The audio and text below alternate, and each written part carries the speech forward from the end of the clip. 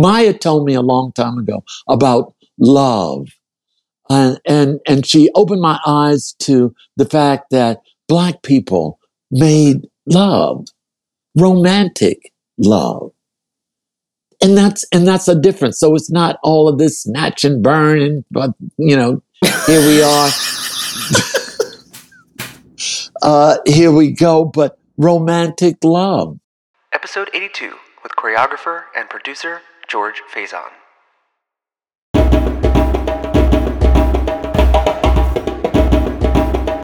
Welcome to the Institute of Black Imagination. I'm your host, Dario Calmes, an artist, writer, brand consultant, and generally curious fellow. And each week we bring you a conversation from the pool of Black genius to inspire, engage, and help you unleash your own imagination.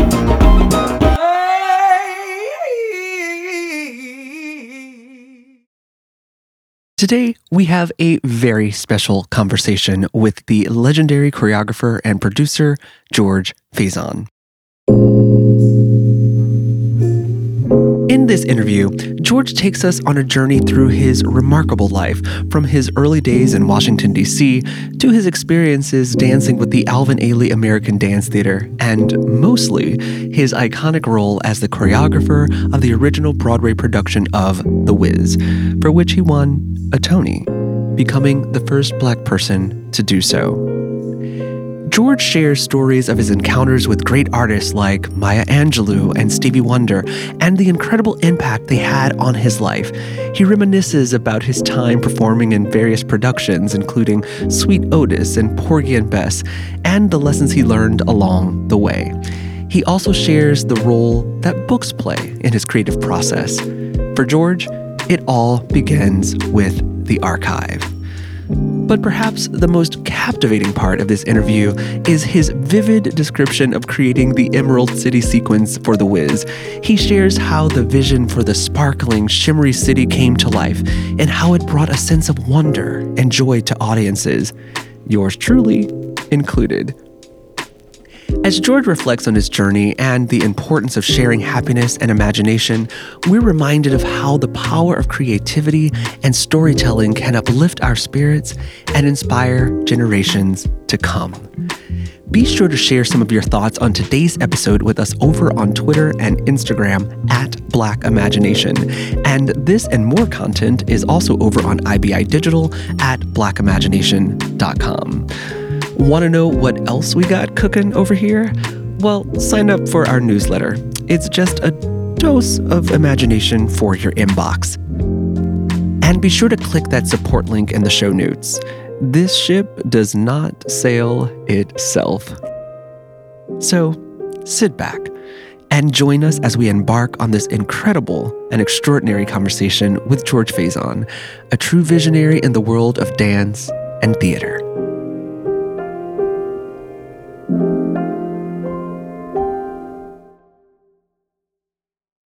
Okay, Mr. George Faison, Yes. It is such a pleasure to have you here on the Institute of Black Imagination podcast. You are a legend, a living legend, and also just an incredible all-around artist, and just excited to have you here. So welcome. Thank you so much. So much. Thank you. Glad to be here. And, I'm laughing a bit because George and I just had a little tete-a-tete, Episode. a little technological situation, which we'll talk about adventure. later. Technological adventure, bringing me up to the present. So here we are. I'm very present now. Amen. So just to get started, who would you like to dedicate today's conversation to? Maya Angelou. I really would. Because we're all still looking for a voice that resonates, a voice that informs, a voice that will inspire. And I think that that's what we absolutely need today, inspiration and a voice, something familiar. And then maybe something not so familiar, because we are faced with the harsh realities of what this world is. We fought so hard for so many of the things that last week were taken from us, and sometimes we have to be reminded. A lot of people don't like to go too far back in the past, or that's old, or now they're craving for history now that it's been challenged that who teaches us our history and how it's been neglected, for so long, and how many people have not had an interest in that until maybe now. And now is probably the time to really get it. Now that they want to take it from us, maybe now is the time that we should really investigate it and see what we've been missing all this time. And that's why, having a conversation or dedicating this show to Maya, because Maya would remind us in a gentle way, and sometimes in a not so gentle way, what we're doing wrong, at, so we were, in a sense, drinking buddies, uh, but she would never lose any of the dignity and the awareness that who she was passing all of that knowledge onto. And it could just be in casual conversation, and that you would learn so much. And it was so enriching to have that, that kind of relationship with her for all of those years that I was graced to have them. Uh, Today, I don't, as you look at today, you don't know what's happening. Some of the news programs are really great and informative, but who's looking at the news? So you want to have a conversation, or no one's really as informed or up to date as they should be about what's happening around us and what we're losing from day to day because we don't stay informed. And Maya was very current, always, and that was a really good part about being in her company and learning. Yes, she was like a grandmother, but she was hip. She knew what was happening and very, very up to date. I really miss having those conversations with her. And she's Well, performed at the firehouse several times.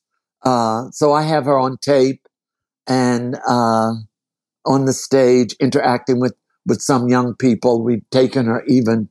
I've taken my outreach group down to Winston-Salem when she was living in a big house, and the National Black Arts Festival was in swing at that particular time, and they had a great time. She hosted us a couple of times, and we had great conversations. I have a couple of films that I hope to share with you. In a documentary I'm working on, because it should be shared, and to see her and to hear her will just remind us that there's so much that our generations have to share, so much that we have taken for granted, and now that we don't have those voices, maybe through some of us that are left, can reignite that energy. And for those of you who are only listening, we do have a video available on YouTube, but behind George is a photograph of Miss Maya Angelou, signed. And so we bring that Over my energy shoulder. over your shoulder. And so Right. we bring that energy and that perspicacity, or that clear vision, that clear seeing that Maya had to this conversation. So, we spoke starting about we started speaking about the present moment, and where we are now, and a bit of the state of the world. So for those of you listening, perhaps, asynchronously, we're recording this in the middle of August in 2023, a few weeks after the repeal of affirmative action, a year after the repeal of Roe versus Wade, and currently having books banned and state education and legislatures really removing parts of U.S. history so that children or of a not certain being hue. or not being even included. I had a meeting in DC at the what is that?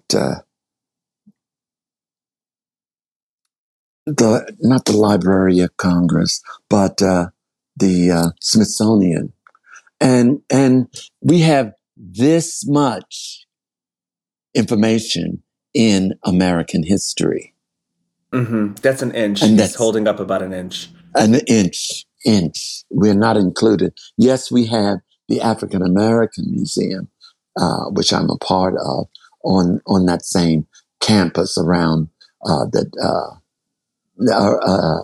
in Washington, but we don't have that kind of information in American history, and we are definitely a very much an integral part of American history, and to have just that bit is not fair to where we stand and how we uh, influence this country from its inception, since we were the first to die George, defending that flag.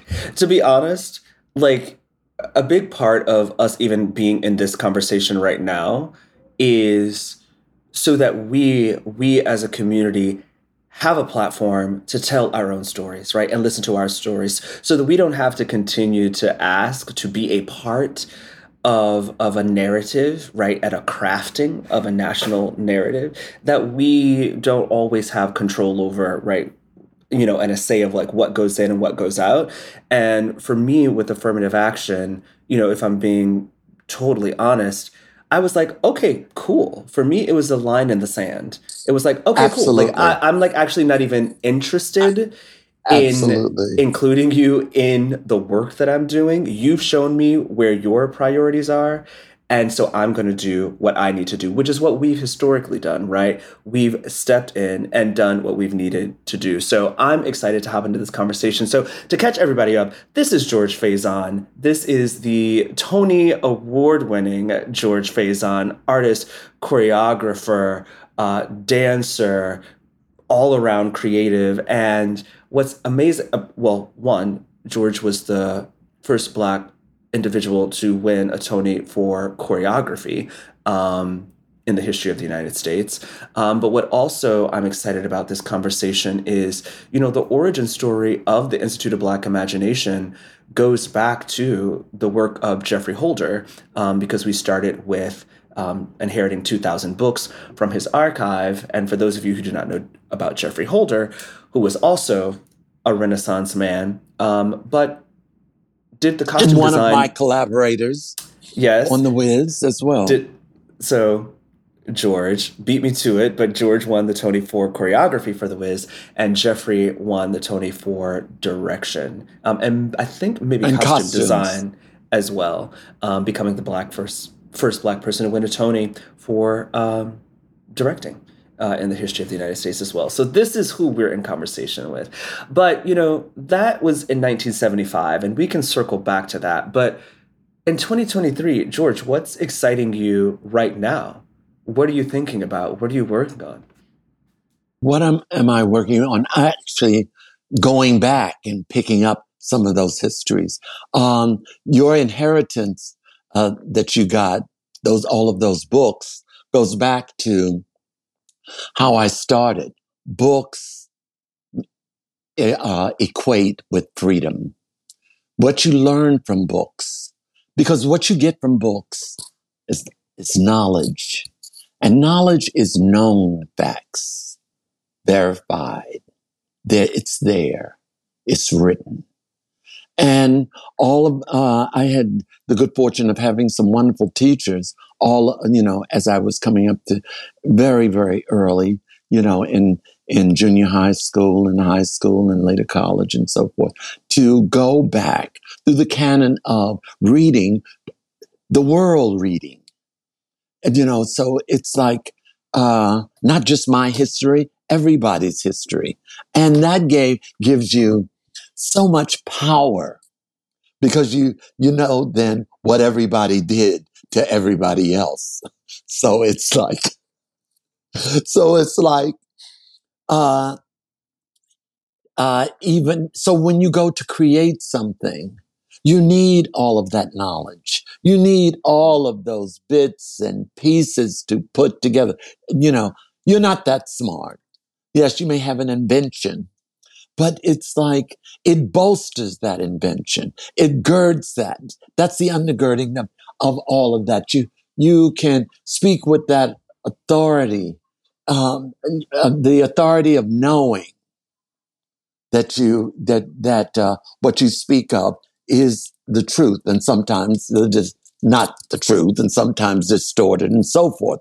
And sometimes you have to make it up, but you have enough there to then make it. So all of the pieces that I've done, the pieces that I've directed, and so forth, have been informed by what I know from books. And if Maya were here, and she's been banned enough, she would tell you how important books are. Jimmy Baldwin would tell you how important books are. But if you haven't stopped to take a line of Shakespeare apart, because he'll begin the sentence in our presence and start and end it somewhere next week, and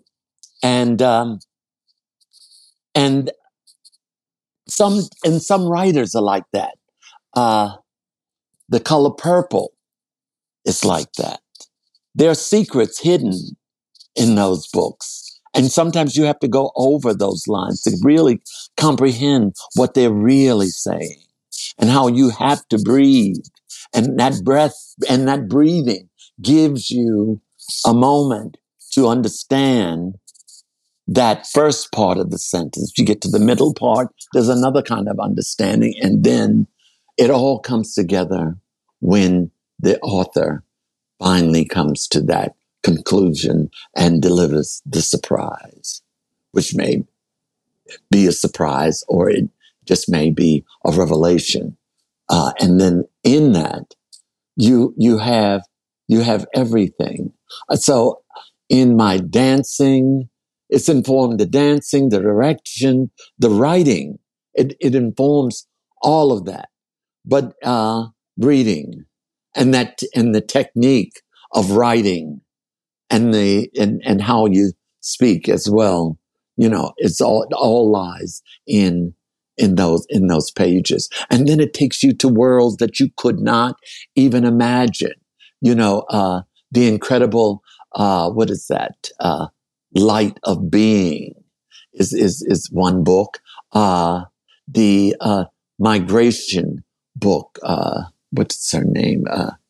The In Search of Other Suns. Yeah. Suns. Oh my God.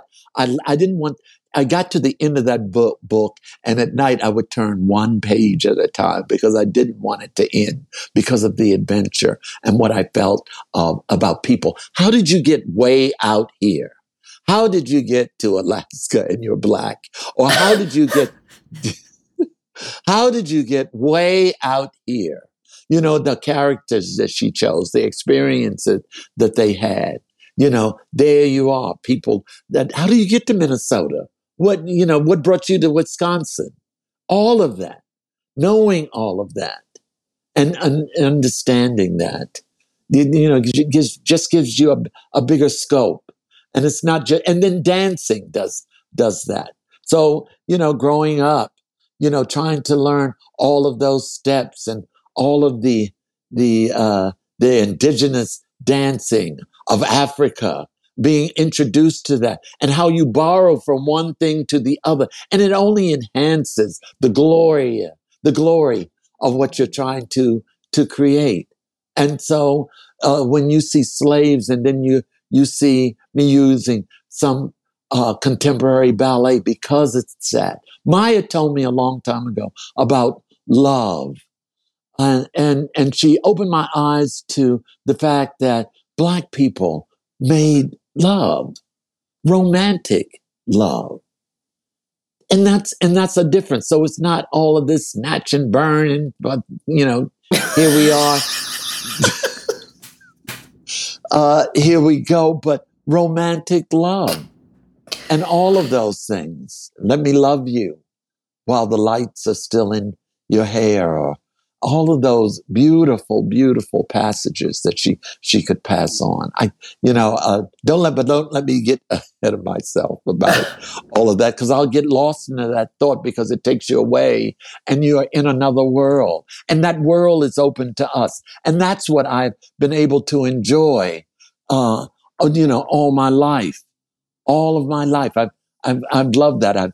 I've marched with Dick Gregory. I was under the tree in 1963, listening to Martin Luther King. I've heard the voice of Mahalia Jackson. I've, done plays about Dorothy Height, Mary McLeod Bethune, Eleanor Roosevelt, people that have shaped our thought and so forth. And that brings us, and things that you've missed, like things that I grew up with, like the what I like to call the showdown at San Marin County, where Jonathan Jackson and the judge who died in that hail of gunfire before, after they opened the doors of that truck that they were about to escape in. And then the memory of the love affair that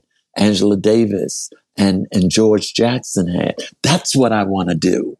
That's, bring to you those, and under that kind of pressure, under that kind of heat, that we find, we still can find love.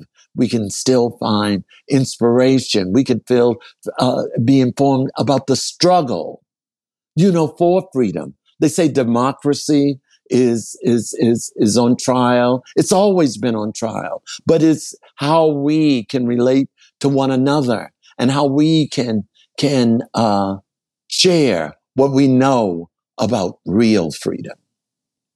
Mm.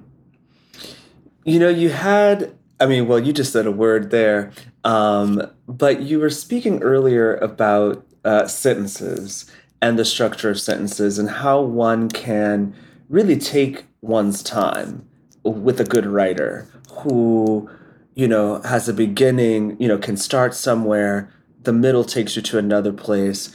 And as you get to that conclusion, right, there are other things that are being revealed.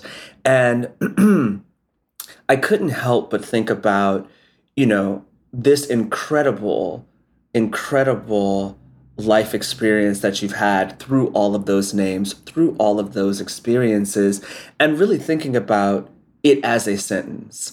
And very interested to find out in this moment, what conclusions are you drawing about life? That going forward, we still have to have the past, and all the things that belong to the past.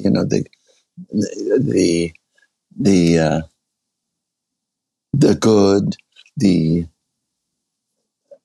because when we were running free in Africa, we were in the Serengeti, chasing hunting gazelles, which are a symbol of freedom, and which was my first ballet, which Gazelle, and it's in the Smithsonian, and actually I created that in 1971 after I left the Ailey Company, but it was during my time with the Ailey Company in 1968 that I was able to experience that at 66. I was able to see that and feel that. And the things when they are talking about the motherland, gazing on, flying over Mount Kilimanjaro, and then visiting Kenyatta in the mountains of the Serengeti. It's just, all of those things, going to Israel, even going to Jerusalem at 6 days after the 6 Day War, wearing, staying at the Hotel Dam with the Jordan outside and, going to the market, buying what we didn't know at that time, the red Arab, Palestinian head wrap, and going to the hotel and and strolling out into it with bathing suits on and just wondering why the crowd was gathering around us.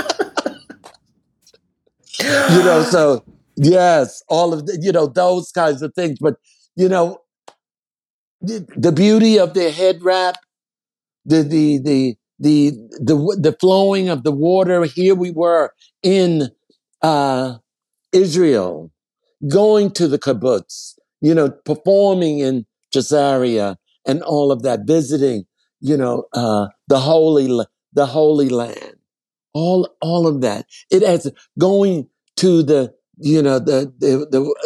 wall, the Wailing Wall, in there. It's our history, everybody, I think. And we share all of that. And then their struggle too, because you're reminded of all of that. You're reminded of, the world history. And that only books can give you. Again, to go back to that. And then our own history, and going to Europe and picking up a newspaper at that time at the Piazza Duomo in Milan and opening the front page and opening up the middle page, which is a double page, and seeing Detroit on fire. And you are thousands of miles away and it's like, what am I doing? Yes, we were dancing Revelations and blues suites, and we were taking it to the world, and the world, clamored, gave us standing ovation, flowers at the end, incredible receptions, and so forth. But we still, weren't free as we should be. That was still 1968. We were still 64. Or 66. It was still the 60s. And it's still 2023.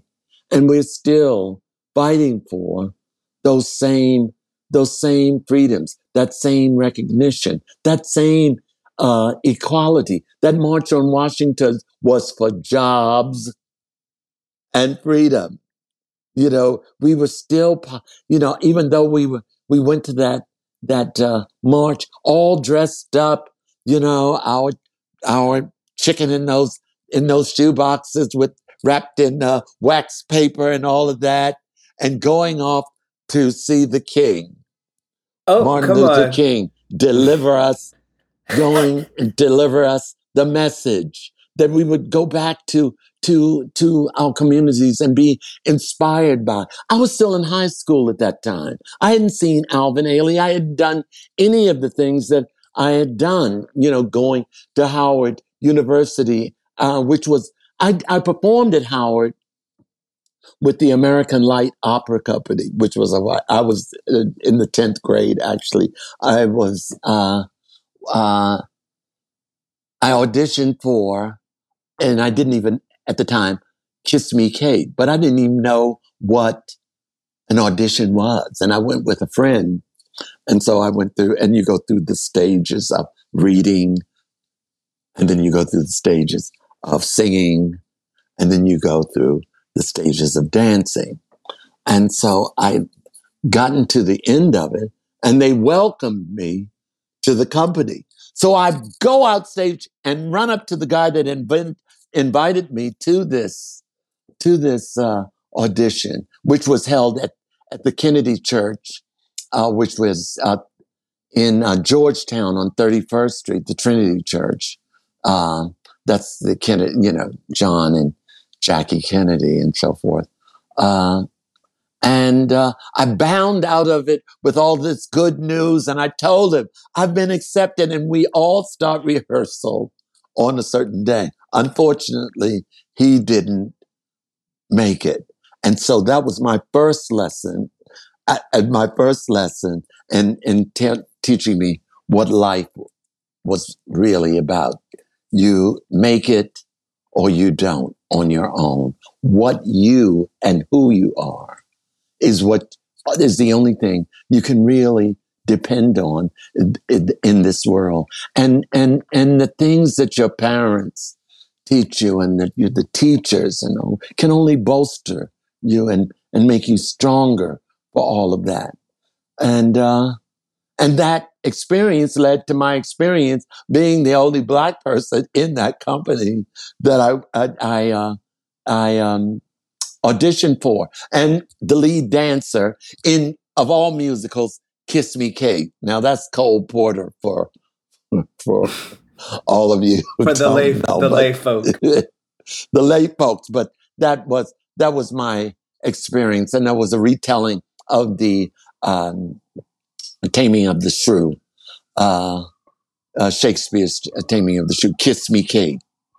Okay, and and there I was, and that was an experience, and totally out of my environment. So I was living in the ghetto in Washington, D.C. on 3rd Street Northwest, and going to Dunbar High School, and going to later to perform at Howard University, which I had never gone on their campus. And it was in the newly built Crampton Auditorium, which a couple of years later, I would see Alvin Ailey on that stage with his dance company. And that changed my entire life. Not only meeting Jesse Norman, who was at Howard at 15, Roberta Flack, Donny Hathaway, all of those, Toni Morrison, and all of the Howard players. So I met them as strangers, and then later got to know them, because I was only 15. I was still in high school. But then that was there at Howard, I met Howard Dotson, Owen Dotson, excuse me. Owen Dotson, who was the dean of the drama department at Howard. Felicia Rashad is now the dean at Howard University. But in the old days, it was Howard Dotson when I first went to Howard. And the Howard players, a ruthless bunch of thespians. You had to either learn, play with, bid with, or die, because they taught you what the world was really about. It was an incredible growing up that I did. And that was even before I had classes there at Howard and so forth. So it was just that was just the beginning. This is before I went in search of Alvin at later when I went to New York for real. And I waited a year and a half because he was touring in Europe before I could actually meet him. I withdrew from school. My parents were in a rage and went in search of Alvin Ailey. Because when I experienced them at Crampton Auditorium, it was my life.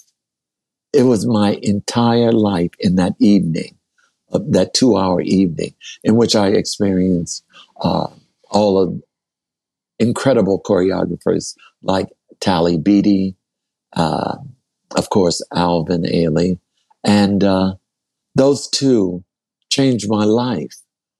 I had never seen anything or had been so inspired by anything in in all the world like Alvin. And so I left and came to New York and found out when Arthur didn't, and auditioned for Arthur Mitchell, who we eventually didn't go to Africa. And so I was in New York. Was I coming back to DC? No, I couldn't. So I stayed in New York and was determined to learn really to dance and to learn those ballets and to get into the Ailey Company. It took me about a year and a half of studying through some of the teachers who didn't get a chance to go do those things that I had experienced.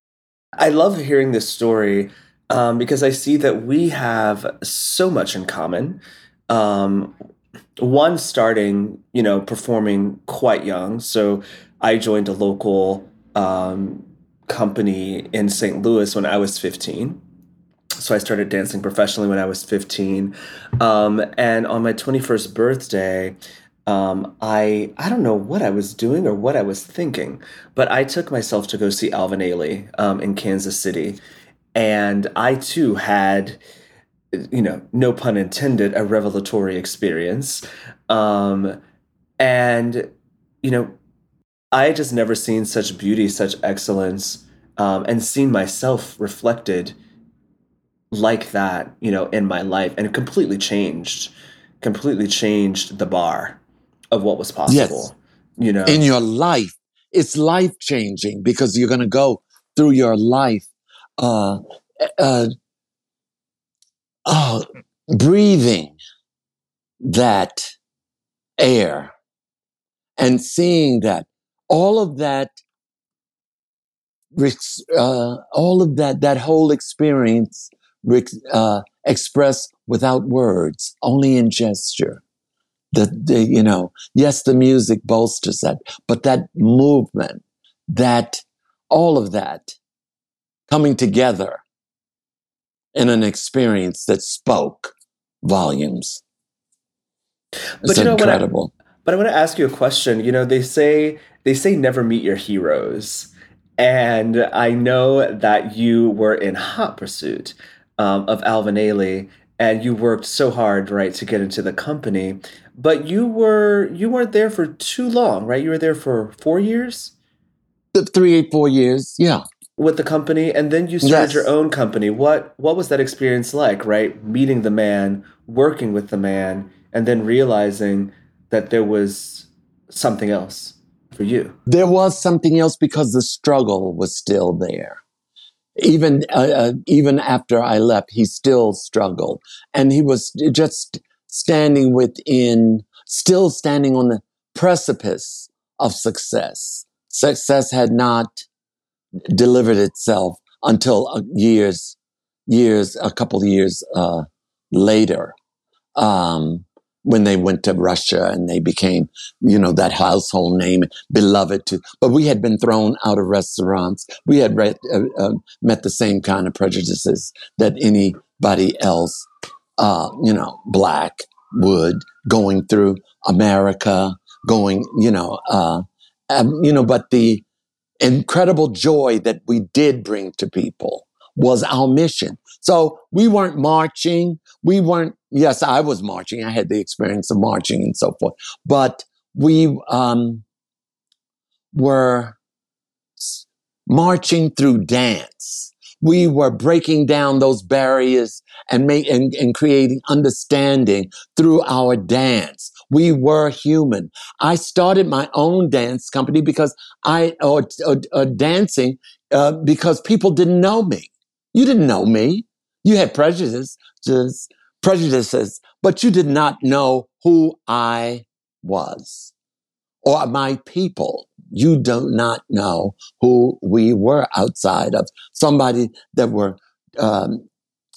cleaning your house or taking out the cleaning your house or doing some menial a job that didn't mean anything, but we were on the cusp of getting a better education, on going to college, graduating, all of those AME colleges, HBCUs that were in the South. We went to all of those. We brightened so many eyes, expanded so many minds, all doing that on a bus, through all of that. Those were the hard years that Alvin, these weren't opera houses that we were going to. They were auditoriums, that Lyceum programs that we were, doing. But we brought so much joy to those people in all of those, at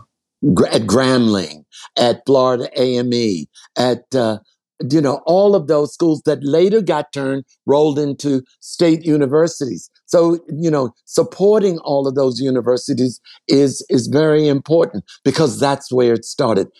It was the bedrock. Before we were all cleaned up and we had all of our great sororities and fraternities and so forth, our great educators, and came out of those schools. And we blazed those trails. And when I started my own company, I continued to blaze those trails with that, but with, confronting issues like drugs and slavery and all of that were ballets that I created that captured some of those things, or bringing our R&B artists to us, like Otis Redding. I did a whole suite of dances to Otis Redding's musicals, and later took my own company down to Macon, performed in the Macon, Georgia, where he was born, invited his family, put them in the box seat, and performed Sweet Otis for them. And the ballet was later used in his museum, and it opened. That was open in Macon, the Otis Redding Museum. So we did all of those. All of that has happened to me. All of that, and until and you go through life and all of the experiences. I did "Don't Bother Me, I Can't Cope" was my first musical on Broadway, and then I danced in Pearlie, choreographed by Lewis Johnson with Melba Moore and Cleavon Little. I've had and then that was just growing. And in between shows, I created my repertoire. After I left Ailey, I went to Pearlie on Broadway. And you keep going and you keep growing. Got booked and went all over the country. I'm gonna put a quick bookmark in that because I wanna circle back to Otis, Sweet Otis, and then go from there. So in watching Sweet Otis, I noticed, particularly in the women's section, but I've noticed a real connection between the garment and the body, right? So you're not just dancing with the body, you're dancing with the garment as well. So I sewed those costumes. I cut them and I sewed them myself. Well, and there you have it.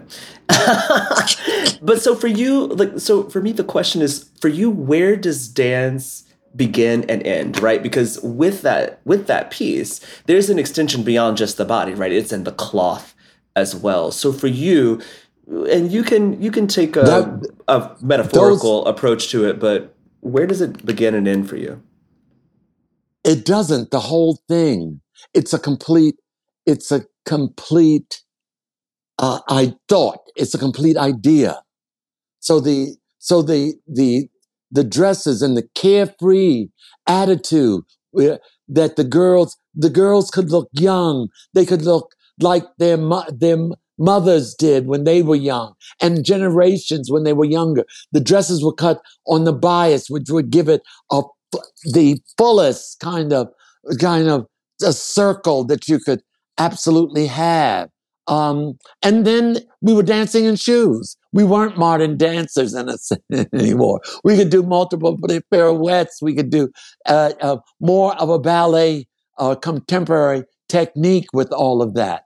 And they felt beautiful. The girls felt beautiful. And the men, and I made the men jumpsuits, and they felt modern in a sense. So we were, and this was in 1971 when I created Sweet Otis. So that's older than the Wiz.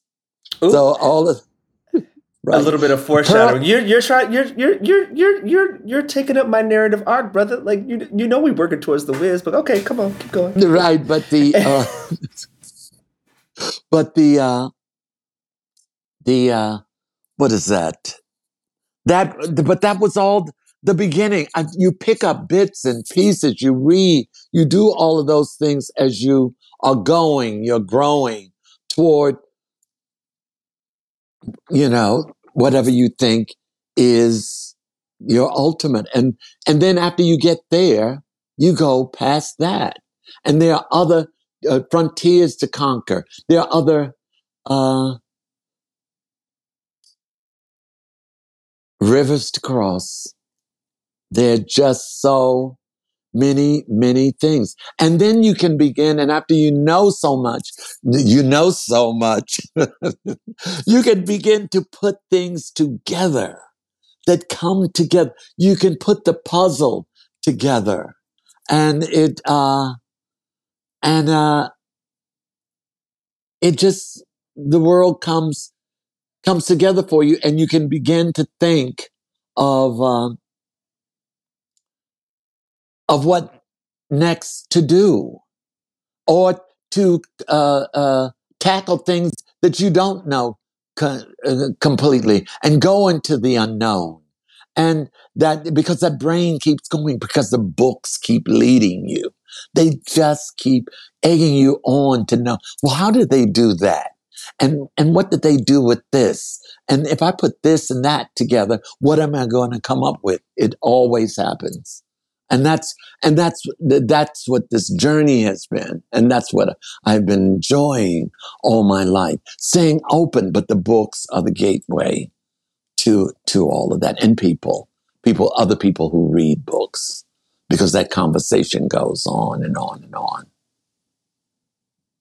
And so, you gave us a little bit of this history. You're leading us up, right? You're with Alvin. You create your own dance company. You do Purley. You're outside, as we would say, in right. current But day it is true vernacular. that but you don't give up any of that.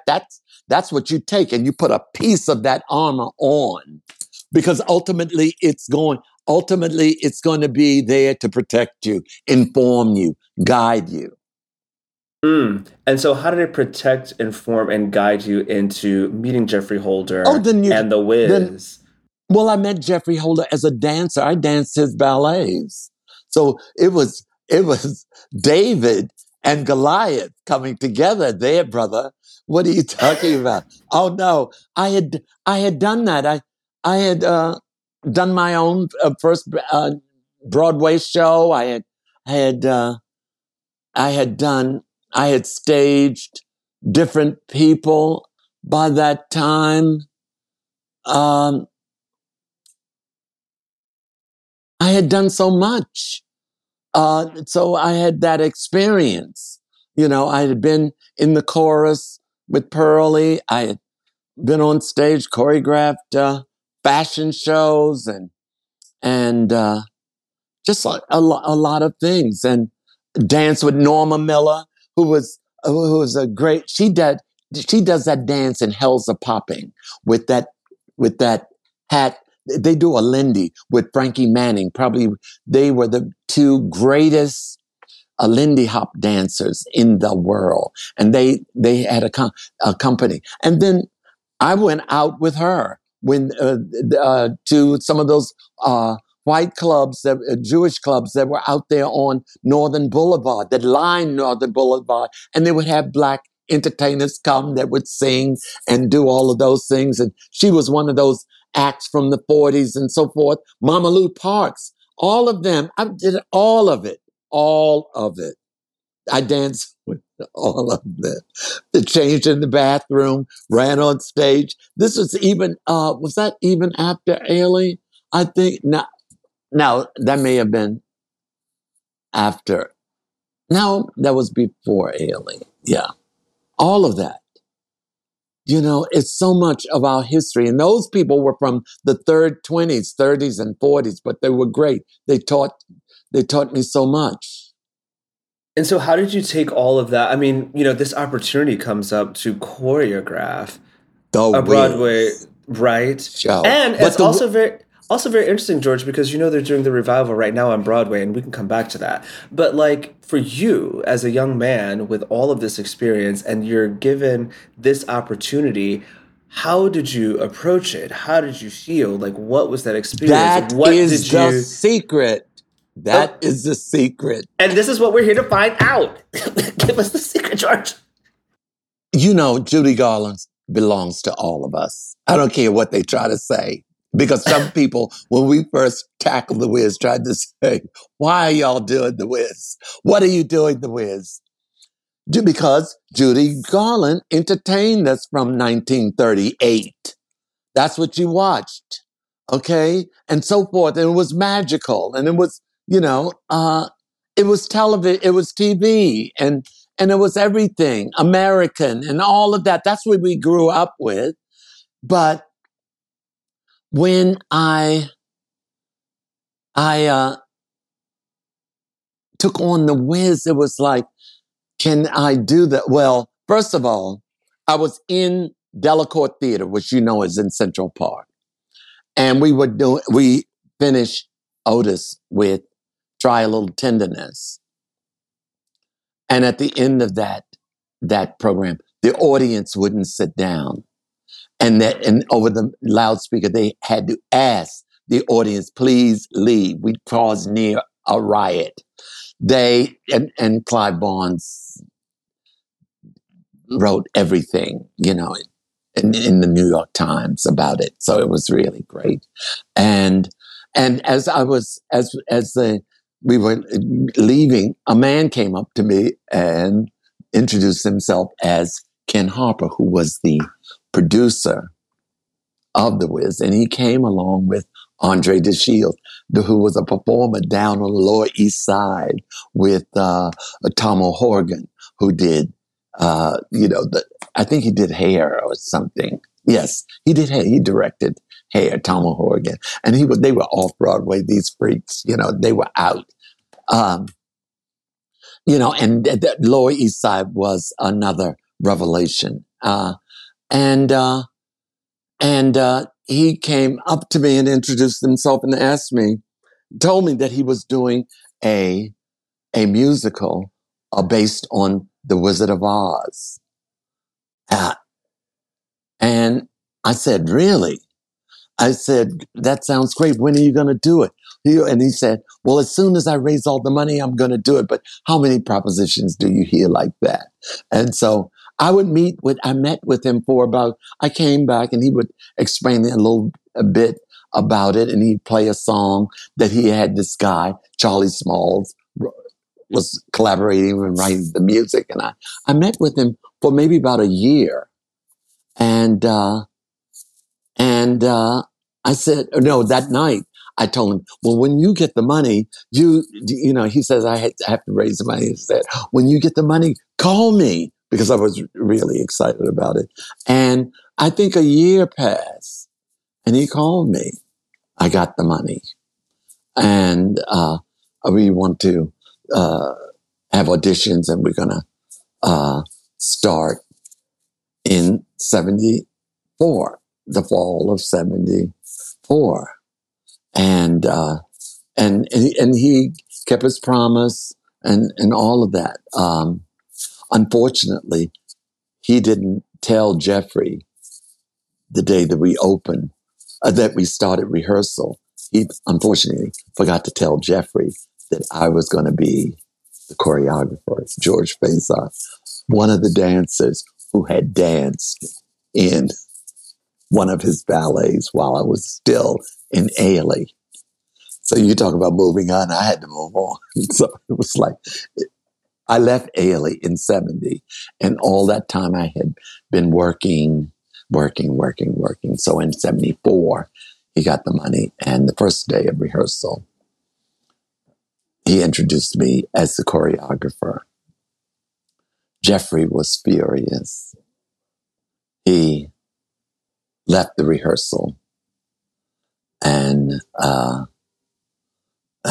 because Ken forgot to tell him, I guess, that he wasn't directing either, and Gilbert Moses was directing, and that was our first day of rehearsal, and Jeffrey, walked out, and we didn't see him until Baltimore, where all the costumes arrived and so forth. But I'm sure he was pissed with that, but that was the story. And the next 6 weeks was hell.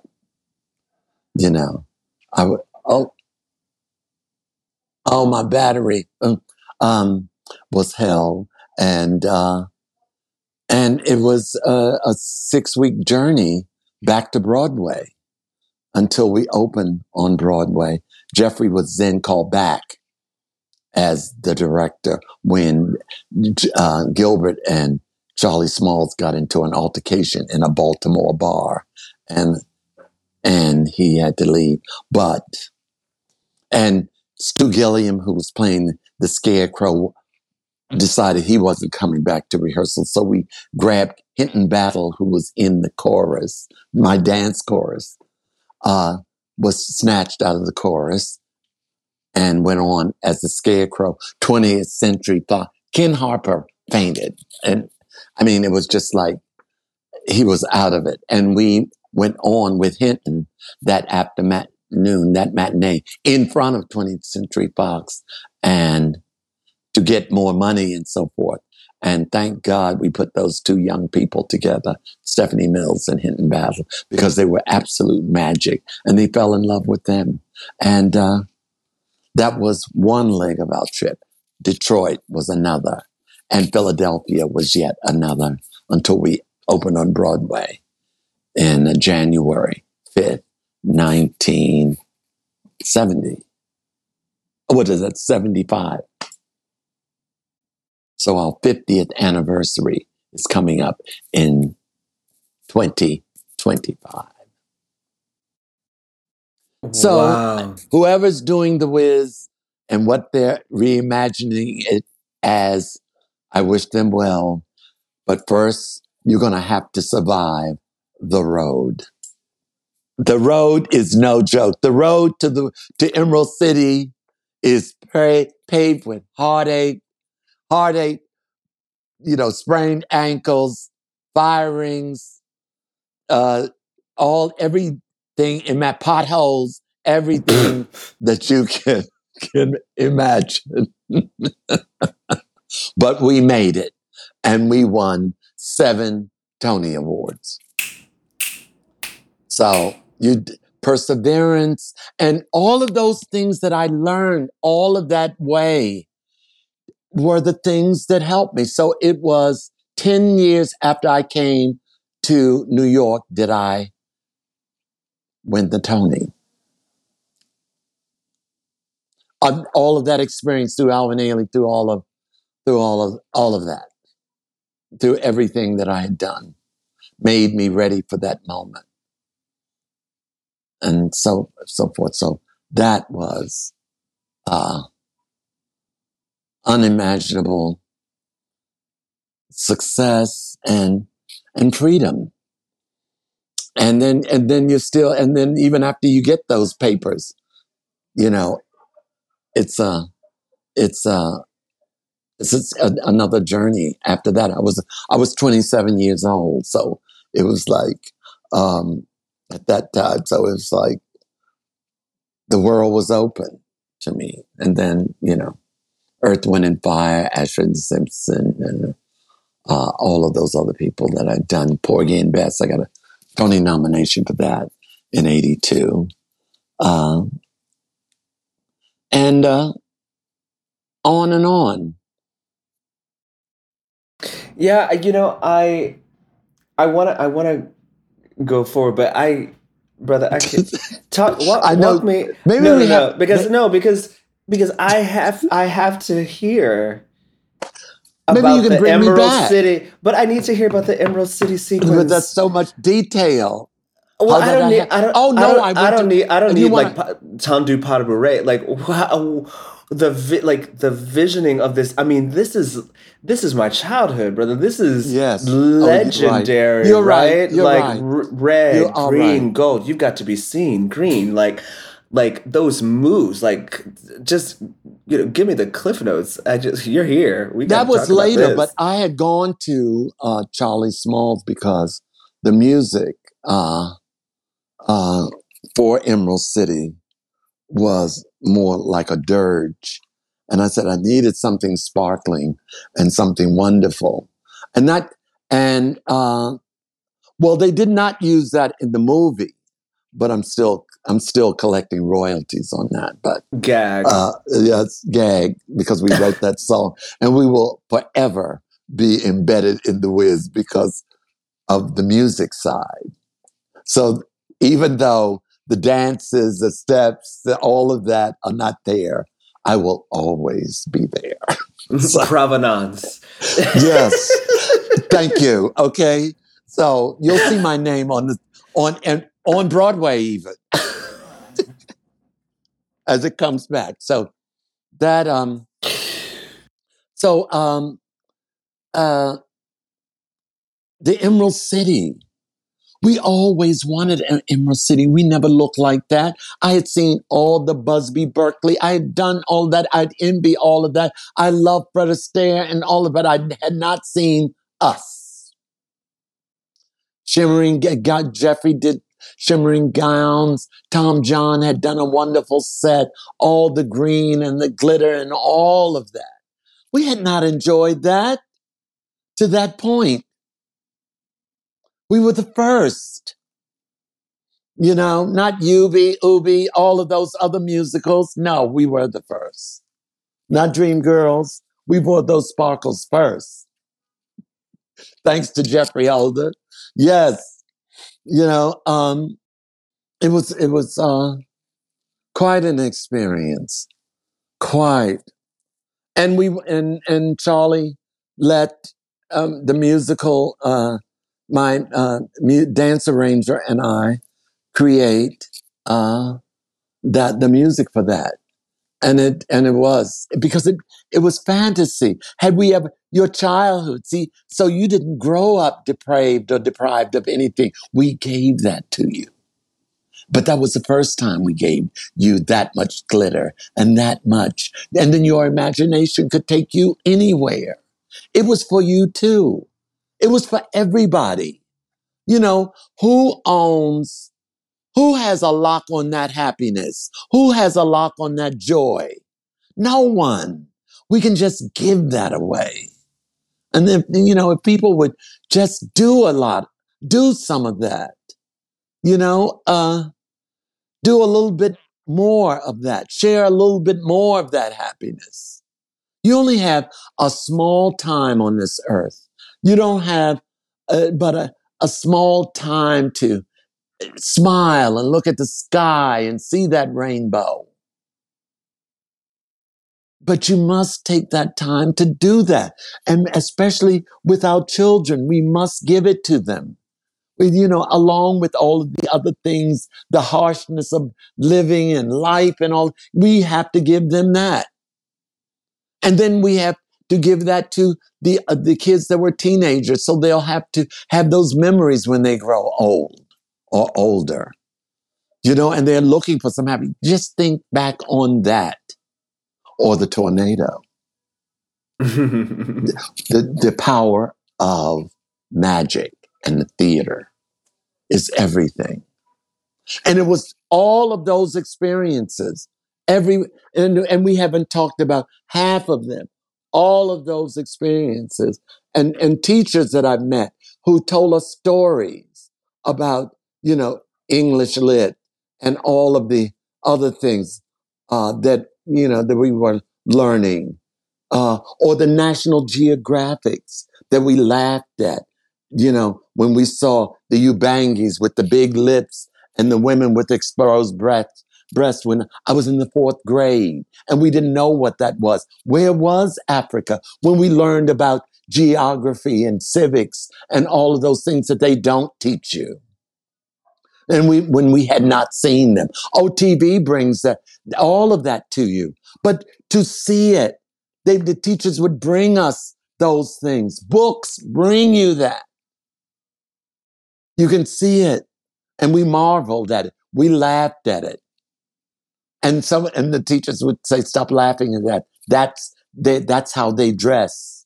And you grow and you gain respect at an early age. You don't have to learn it later or out of some national recognition. We didn't know where Africa was.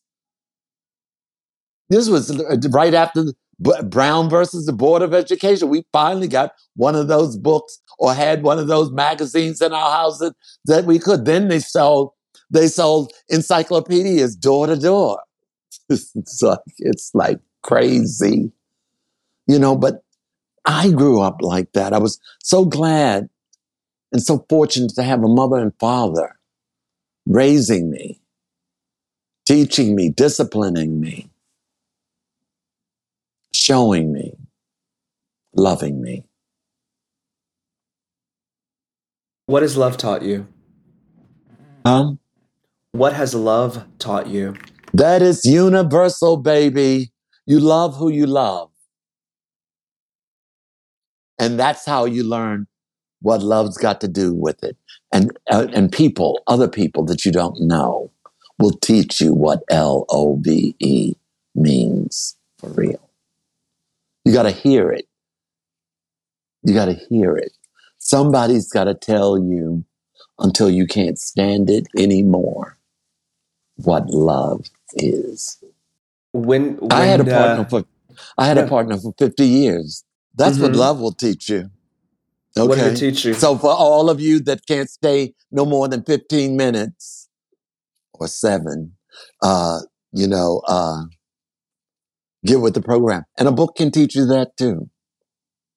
It's life is long and complicated, and you can't go through it by yourself, and it's best not to. That's the whole deal. It's just best not to, because that's a part of that whole phenomenon. And it's success and live and living. So. George, I just have just a couple more questions because I know we got off to a rough start, so our time we may have to come back. Just for those listening, I was referring to earlier, George actually lives like 3 blocks away from me. And we had some technical difficulties, so I had to hop on my bike and get Mr. Faison sign in. But we're here, and then I will go back and help you update your OS. Get you back into 2023 technologically. But there's been such an incredible history of achievement, overcoming struggle, and success. Yes, and then you had that too. Even with the success, you had that too, and then you still see that on all of the terrible things about our society right in our face. That's no different than the dogs we saw for the first time, or the woman rolling down the street under the force of those fire hoses and being drowned on those streets in that same town that you just saw a week ago. What have we really done? The struggle's not over.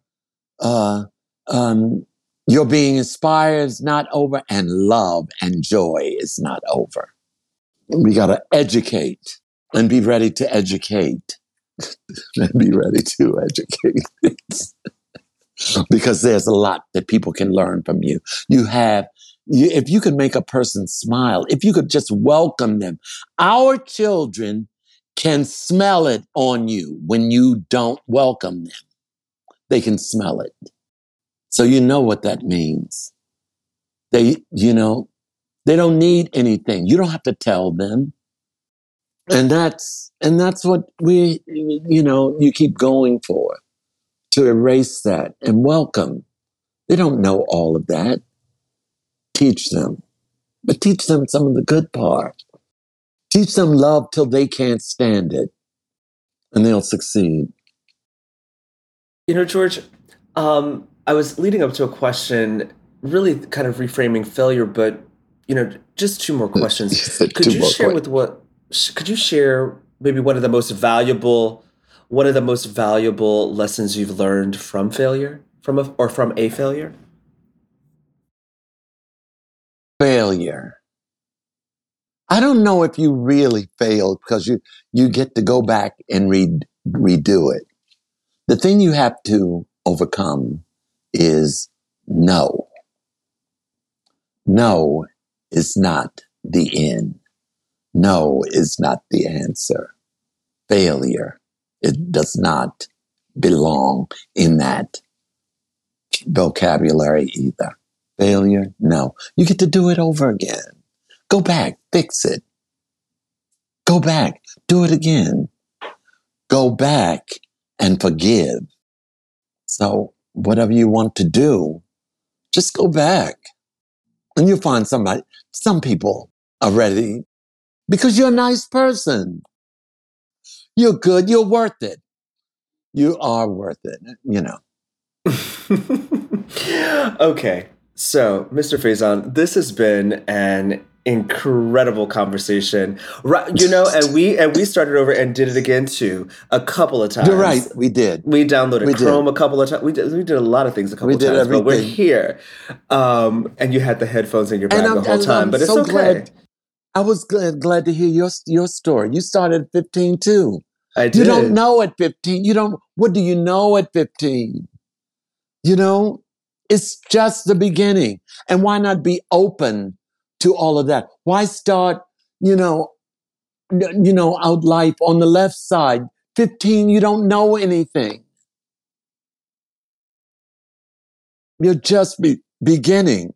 In my outreach, which was the Respect Project, yes, teaching respect, learning about guns, gangs, violence, teen pregnancy, parents, teachers, and all of that. Yes, that's one thing. But if you had a chance to do something about that, what would you do? Let's think about that, about all of those problems. You can do it. Yeah. So, Mr. Faison, my last question: if you had everything at your behest, what is the world that you imagine for the future? If I could have everything. Anything you wanted. That if you had all the power. Yes, if I had all the treasures, all the gifts, all the technique, all the things in the world. No. If I had all of that, what would I want to do? I would want to be able to pass it on to you. I would love to pass it on to you. Well, I think you just have. Right. Oh, there are a few more stories. You can now think about the questions and some other things. Other questions and other things. But no, but if I could, I would just like to pass it on. And that's everything that I have. Mm-hmm. Just pass it on. All of it. Well, I would like to just acknowledge your incredible life, full of courage and laughs and conversation and struggle and overcoming and showing up and dreaming and still dreaming. I mean, what's been so beautiful, even in this conversation, and I'm so glad you're on camera, is just watching everything on your face light up. And I think we just lost him to a dead battery. But that is okay.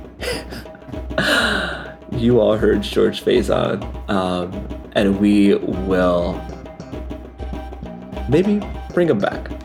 All right. Thank you all so much for listening. And that's a wrap for this captivating episode of the Institute of Black Imagination featuring the legendary George Faison. Let us know your thoughts over on Instagram and Twitter at Black Imagination. We love to hear your comments and can't wait to hear what you have to say about this one.